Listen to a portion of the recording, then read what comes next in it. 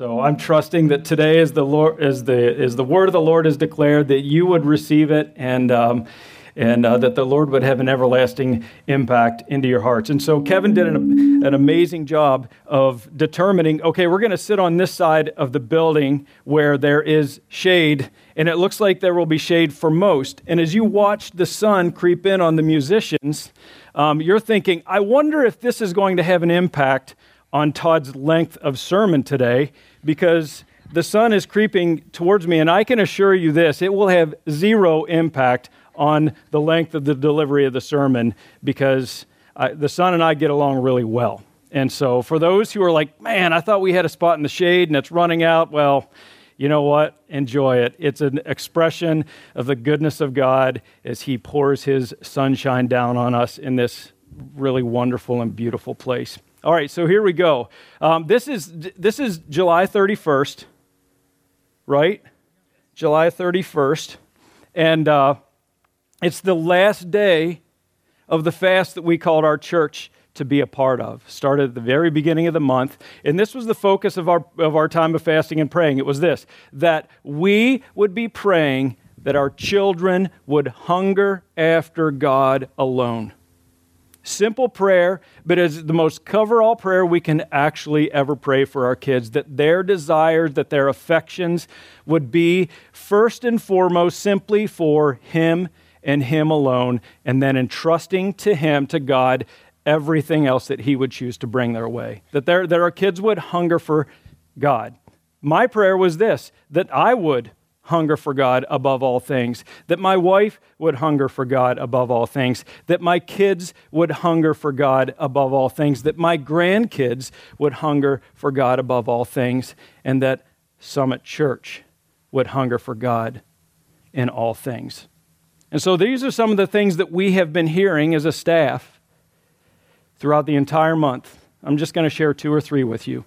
First, we had an individual come and express, and whether this person was involved in the fast or not, they were surrounded by the prayers that were being offered by Summit Church on their behalf. Moved in worship like they never had been before. I praise God for that. I praise God that He was moving in such a way that this person was provoked to tears in worship, being overcome by the presence of the Lord. Praise God for that. Here's a good one for you. This one's kind of fun for me. I was sitting and I was speaking with an individual, and if you're here, I'm using your story, and because it's a really good one. We're like a week and a half, 2 weeks into the fast, and he says, "Man, this was my fast. I was choosing. I'm not going to snack in between meals." And if that was you, that's a hard one, isn't it? Especially after dinner time. So he's like, "Man, there was one day. It was like, I don't remember what time of day it was." He said, "This is what I did. Like I gave up. I gave up. So I went and I got a granola bar. I ate it. Guess what? Not satisfying. The granola bar didn't satisfy. So guess what he did? He went back, got another one, ate it. Guess what? Didn't satisfy him. He went back a third time to get a third granola bar, to at the end of the completion of the third granola bar, realizing this is not satisfying. That's a work of the Holy Spirit of God in his life, revealing to him, hey, look, this is about hungering after me, God says, not granola bars. It was kind of fun, the discussion. There was no rebuke, but the conviction of the Holy Spirit of God was real in his life.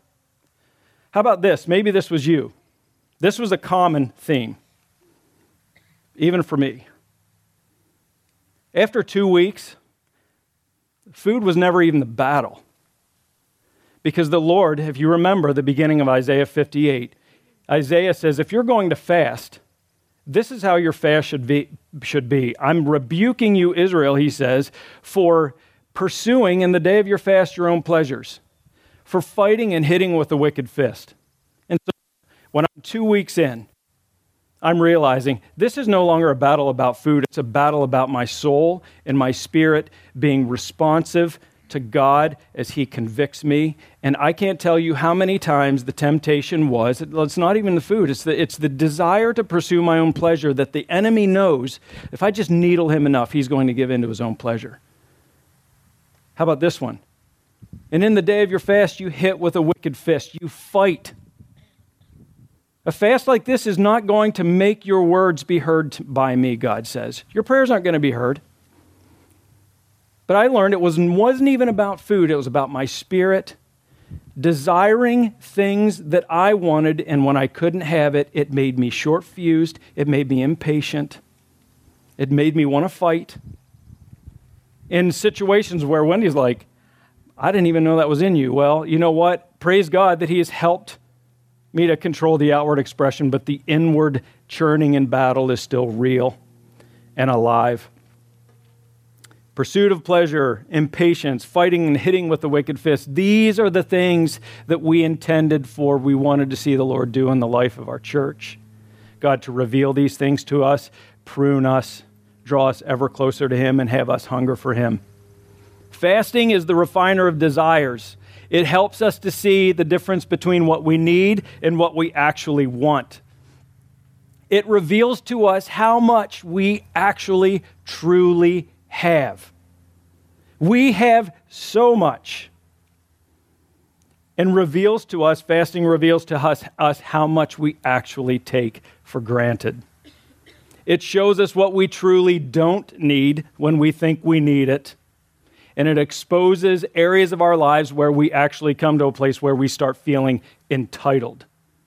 I've had so much of this. The stream of unending blessing has been so much. The day it is removed, we still believe that we are entitled to receive it.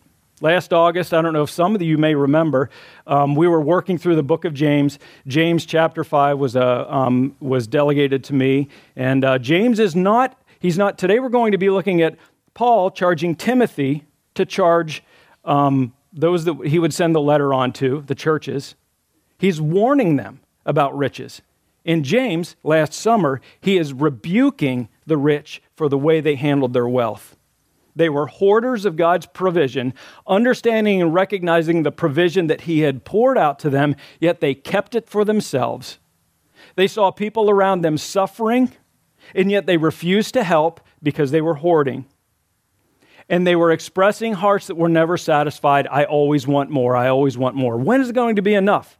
When I have just a little bit more. That little bit more never being satisfied. Today, Paul is instructing Timothy how to address, not rebuke, but warn the rich. Warn the rich. It's not a rebuke, it's a warning. And this is the key verse. Tail end of a fast. Denying ourselves specific foods or meals. I was having a discussion with an elder a couple of years ago, and we had a fun lunch talking about this, that we're not supposed to set our hopes on the uncertainty of riches.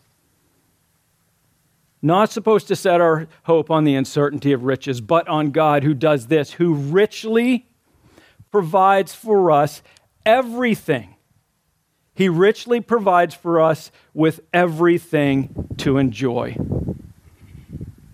Everything that you see around us, every spoonful of food you put to your mouth, everything you set your eyes on, every experience you have, he fully intends for you to experience with the fullest of joy. And so as we walk away from today, this is my hope. We go back to hunger for the right thing, that our kids would hunger for God, that we would hunger for God. This is it. That we would first and foremost be concerned with our relationship with the provider over the things that he provides for us. Hope in God above all things, the one who is the provider. Let him deal with the provision, adjusting our hearts as we are in relationship with him to enjoy them to their fullest. And then, rightly responding to the one, God, who is the one in which we are supposed to have our hope placed. All right? So here we go. If you would, turn with me to 1 Timothy. That felt like a really long intro. And the sun is creeping, isn't it? All right, so turn to 1 Timothy chapter 6, verses 17 to 19, and we're going to read it together. 1 Timothy 6, 17 to 19. Paul has just given Timothy instructions about himself and how his behavior is supposed to be. And now he's saying, Timothy, I want you now to send this warning to the rich. And so here we go. As for the rich in this present age, charge them not to be haughty, nor to set their hopes on the uncertainty of riches, but on God, who richly provides us with everything to enjoy. They are to do good. They are to be rich in good works, to be generous and ready to share, thus storing up treasures for themselves as a good foundation for the future, so that they may take hold of that which is truly life. All right, so it's important to understand who Paul is talking to. Right now he's talking to the rich. It's not a rebuke, it's a warning. Okay, so listen. Rich person. And so we're sitting here right now, and I'm supposing that the minds of some might go to, well, I suppose maybe to some degree that applies to me, but not completely, because I really am not a possessor of wealth. So let's be sure to understand that he is actually speaking to every single one of us. All right. So here we go. All right. If you make a combined household income of $25,000, in the broader context of the entire world, you are in the top 2% most wealthy people in the world. Okay? And so here's what you can do. You can go be like, all right, well, I get that. Like if you were to drop me with $25,000 into the poorest country in the world, I suppose I would be rich. But not here in America. No way. That's poor in America. Okay, so let's bring it home. Okay, in the United States of America, according to the Department of Health and Human Services, you are above the poverty line, which means you have discretionary spending, if you have a household of 4 and you make more than $27,500. Now, right now, you're sitting here in West Michigan, maybe Grand Haven or Holland, and you're like, there is absolutely no way I can support a family on $27,500. Like maybe rural, some small town America where rent is $350 a month, I can do it. My mortgage is $600 a month, but no way, not here, okay? So we need to understand that Paul is actually speaking with us. Because here's what I believe. Every person here has some level of discretionary spending. And discretionary spending means this, that you are able to, even the smallest degree, spend money that will bring you security, that will bring you some form of comfort, that will provide you with some level of pleasure, or gain you some position of status. Whether it's over your best friend, or your employees, or you're a government official, or whatever. Status. Discretionary income. If you don't like your jeans and you can go to the Goodwill store and spend $3 to $5 on a pair of jeans, you have discretionary income. If you have determined, you know what, we're going to have pizza tonight instead of ham and cheese sandwiches, you have discretionary spending. If you would choose to have ramen noodles over a glass of water, you have discretionary spending. All right? That makes you rich. In this present age, Paul says, in this present age, as for the rich in this present age, you could be one of those contexters and cultural people that need to understand, oh, well, that was for then. That was 2,000 years ago. No, what Paul is saying right now, the rich in this present age is the church age. So what applied to the church 2,000 years ago applies to the church today. So that's you and me. All right? Clearly, Paul is talking to us here in West Michigan. All right, so that's who he's speaking to. So what does he charge these people? Here's the first thing. He says, don't be arrogant. Do not be arrogant. Do not be conceited. As for the rich in this present age, charge them not to be haughty, is the word used here. Haughty. It means high-minded. It means conceited or arrogant. It means entitled. It's a thought that I am actually the center. I am the center. How does this happen? Because it does. Well, if you bounce back to verse 10 in the same chapter, I had a discussion with another gentleman this past week about the insidious nature of the love of money. The insidious nature of the love of money. Verse 10 says, the love of money is a root of all kinds of evil. It starts small. It starts innocent. It starts pure. It could even start with, oh God, you have blessed me with this, an act of praise and worship. And over the course of time, receiving blessing upon blessing, you become entitled. You begin to believe that you are the center, having expectation. Sometimes it's given. Sometimes it is expected. So let me use an example here of how this might work. Let's say, for example, God, right now, you walked out of here, you went home, and in your mailbox was $1 million. You've been provided with $1 million. I can tell you this, as a believer in Jesus Christ, your heart starts out right now saying, oh my goodness, God, what have you blessed me with? I make you this commitment today that I'm going to use every dime for your glory because you have blessed me with this.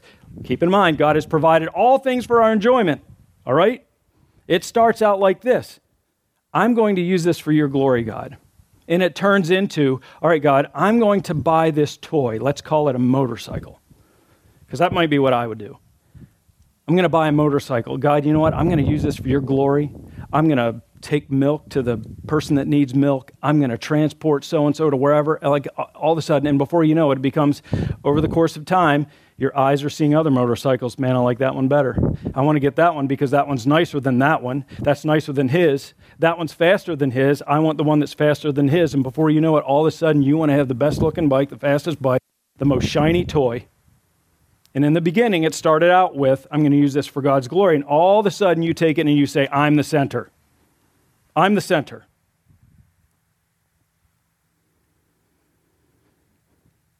Here's another personal example. A friend of mine, for 20 years, we've been going to Colorado for skiing. We've learned how to do it on a dime, if you can believe that. But here's how it starts out, every ski trip.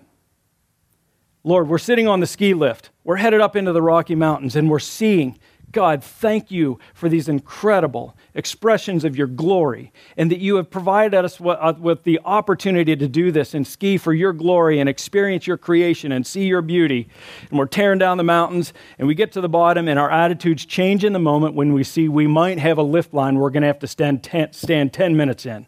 I didn't pay $90 a day to stand in this lift line, and all of a sudden it changes. Haughtiness. The warning is, by Paul, do not become haughty. It will sneak up on you.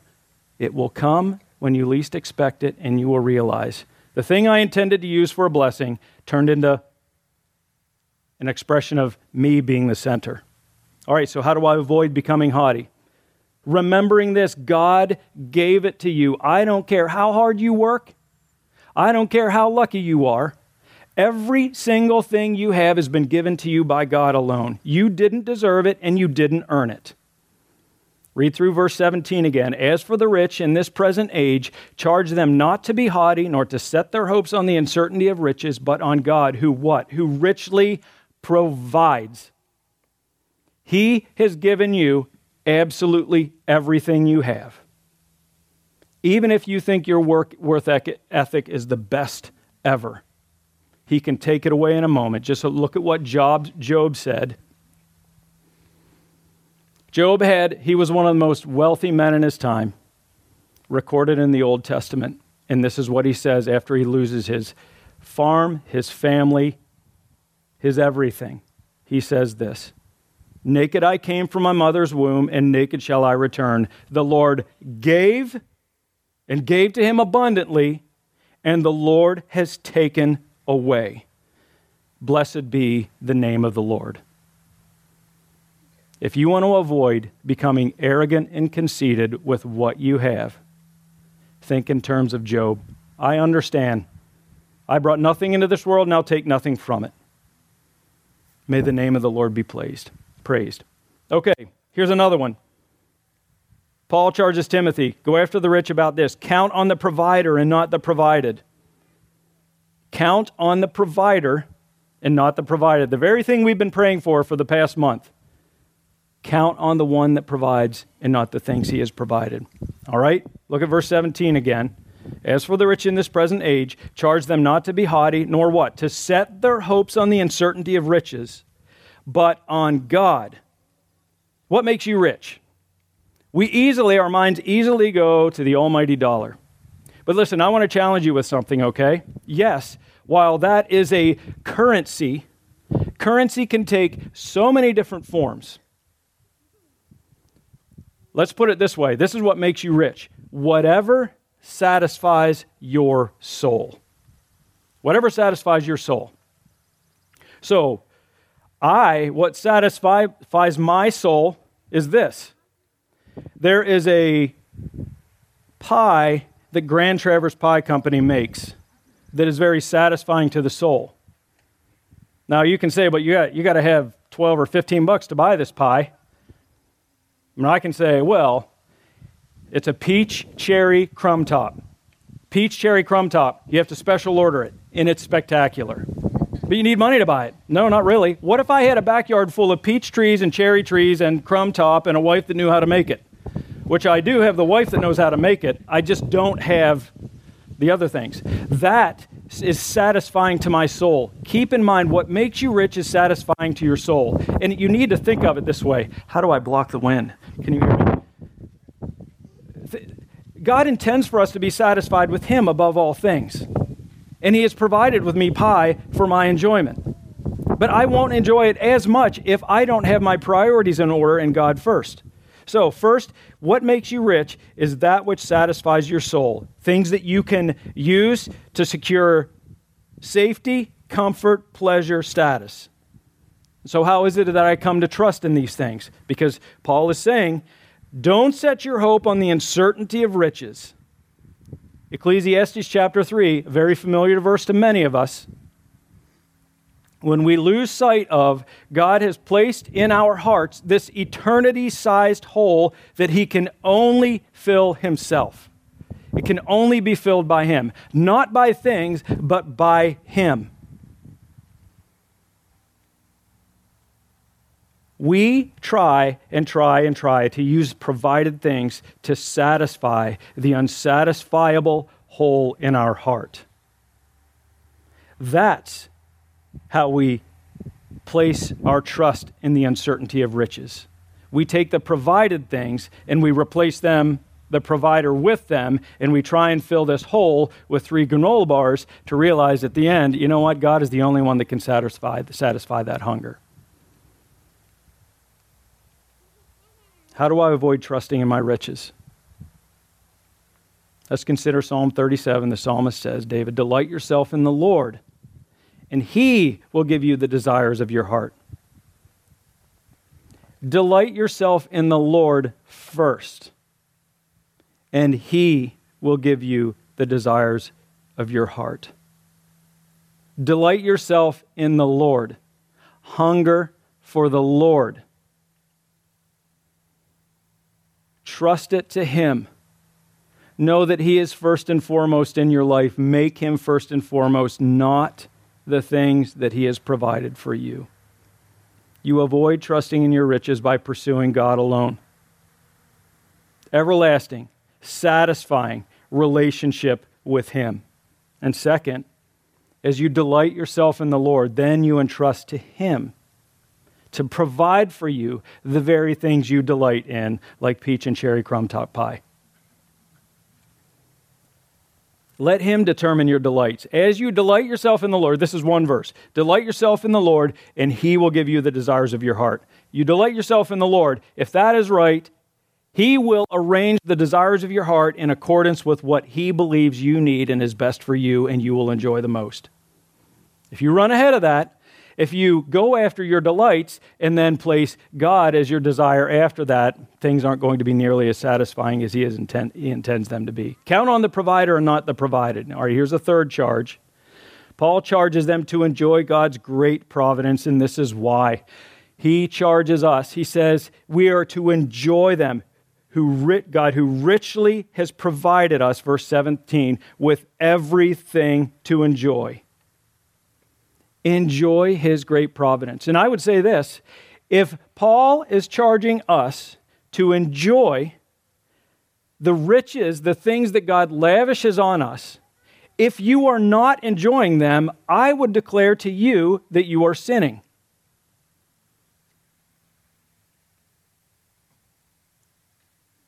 Enjoy it. So here's a question for you. Am I enjoying the things that God has given me? What determines, what fruit in your life reveals that I'm actually enjoying the things that God has given me? What robs you of enjoying the things that God has given you? Here's what I believe it is. You like what that person has better.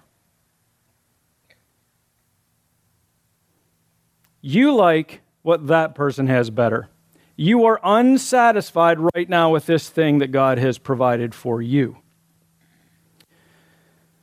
Maybe it's because you have seen others living in situations that don't exactly match the way you live. So here's an example for you.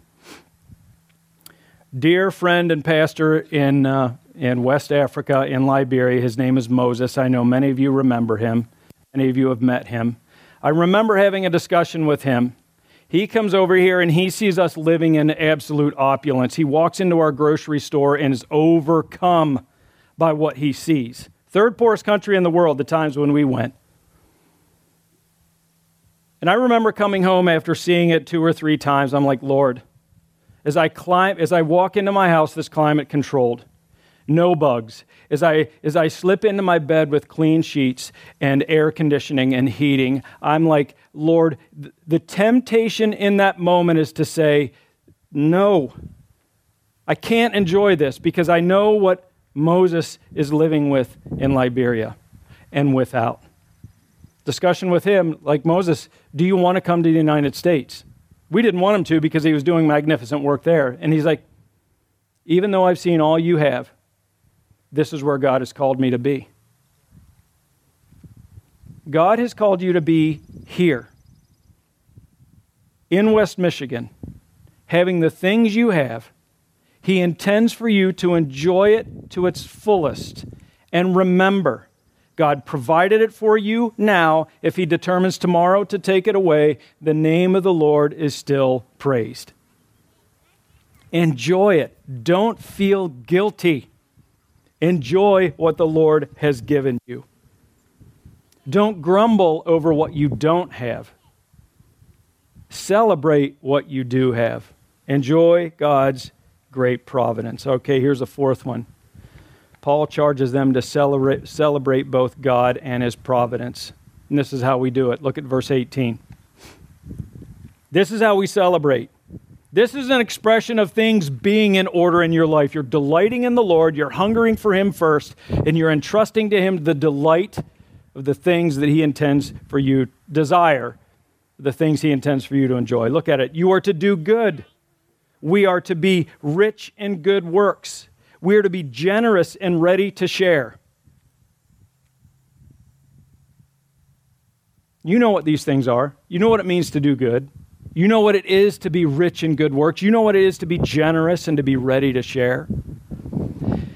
Why would you do that? Okay, God has charged you to do this. Why would you actually do verse 18? Be good, ready to be generous and share. Why would you do these things? Here's what many believe. If I do this, then God is going to do this for me. If I give, if I am good, if I am generous, if I am ready to share, if I am full of good works, then he's going to do for me. That is out of order. That is an attempt to manipulate God, and God cannot be manipulated. I want to share this one very clear truth with you. God gives because that's what he does, not because of what you do. God gives because of that's what he does. And the fullest expression of his giving so freely, even when we don't deserve it, is Jesus Christ on the cross, when he would send his only Son to die for an undeserving people, to make way for us to be in restored and right relationship with him. We did nothing to deserve that, and yet he gave. So when you are generous and willing to share, simply do it without expecting anything in return, and delight in the Lord and the things that he has provided for you. Don't manipulate. Don't think to manipulate because you can't do it. Simply share without expecting anything in return. Simply do it to express a desire to honor God. As for the rich, this is it. Here's the outcome. Start at verse 17. As for the rich in this present age, charge them not to be haughty, nor to set their hopes on the uncertainty of riches, but on God, who richly provides us with everything to enjoy. We are to do good, to be rich in good works, to be generous and ready to share. And this is the outcome that we must celebrate. Look at verse 19. Thus, as we do this, storing up treasure for themselves as a good foundation for the future, so that they may take hold of that which is truly life. Let's put it in these terms. Jesus' words on the Sermon on the Mount, Matthew chapter 6. It is us storing up for ourselves treasures in heaven, where moth and rust do not destroy, and where thieves cannot break in and steal, because where your treasure is, that's where your heart is going to be. Moth and rust destroy, thieves break in and steal. Listen, that's uncertainty of riches when we do that here on earth. Instead, let's let our hearts be in heaven, where our treasure is. And the ultimate treasure is Jesus Christ. How do we experience true life now? Truly life. Listen, we live in the right now. We have the Holy Spirit of God in us. We get to experience the fullness of blessing as we are in relationship with Him. But the truest of true life is coming, the day where we are able to stand face to face with Him. And I can't wait for that day. How do I set my hope? And how do I rightly enjoy the things He has given me? It's a lifelong battle. The flesh wants control and God wants control. Our hunger needs to be for Him alone, setting aside simple pleasures first for His sake and for relationship with Him. The more we train ourselves to hope in Him, the more we will enjoy the riches that He so generously provides us. And so do this, church. Let's settle in together and know that this is a lifelong spiritual battle. Hungering for God above all things, and then enjoying the things He has for us. Okay? Let's pray. Father in heaven, as we finish this month of fasting now, I think of the spread that will be placed before us. Lord, may we hunger for You above all things. May our kids hunger for You above all things. May we celebrate in the things that You have given us. May You be our great desire. We pray this in Jesus' name. Amen.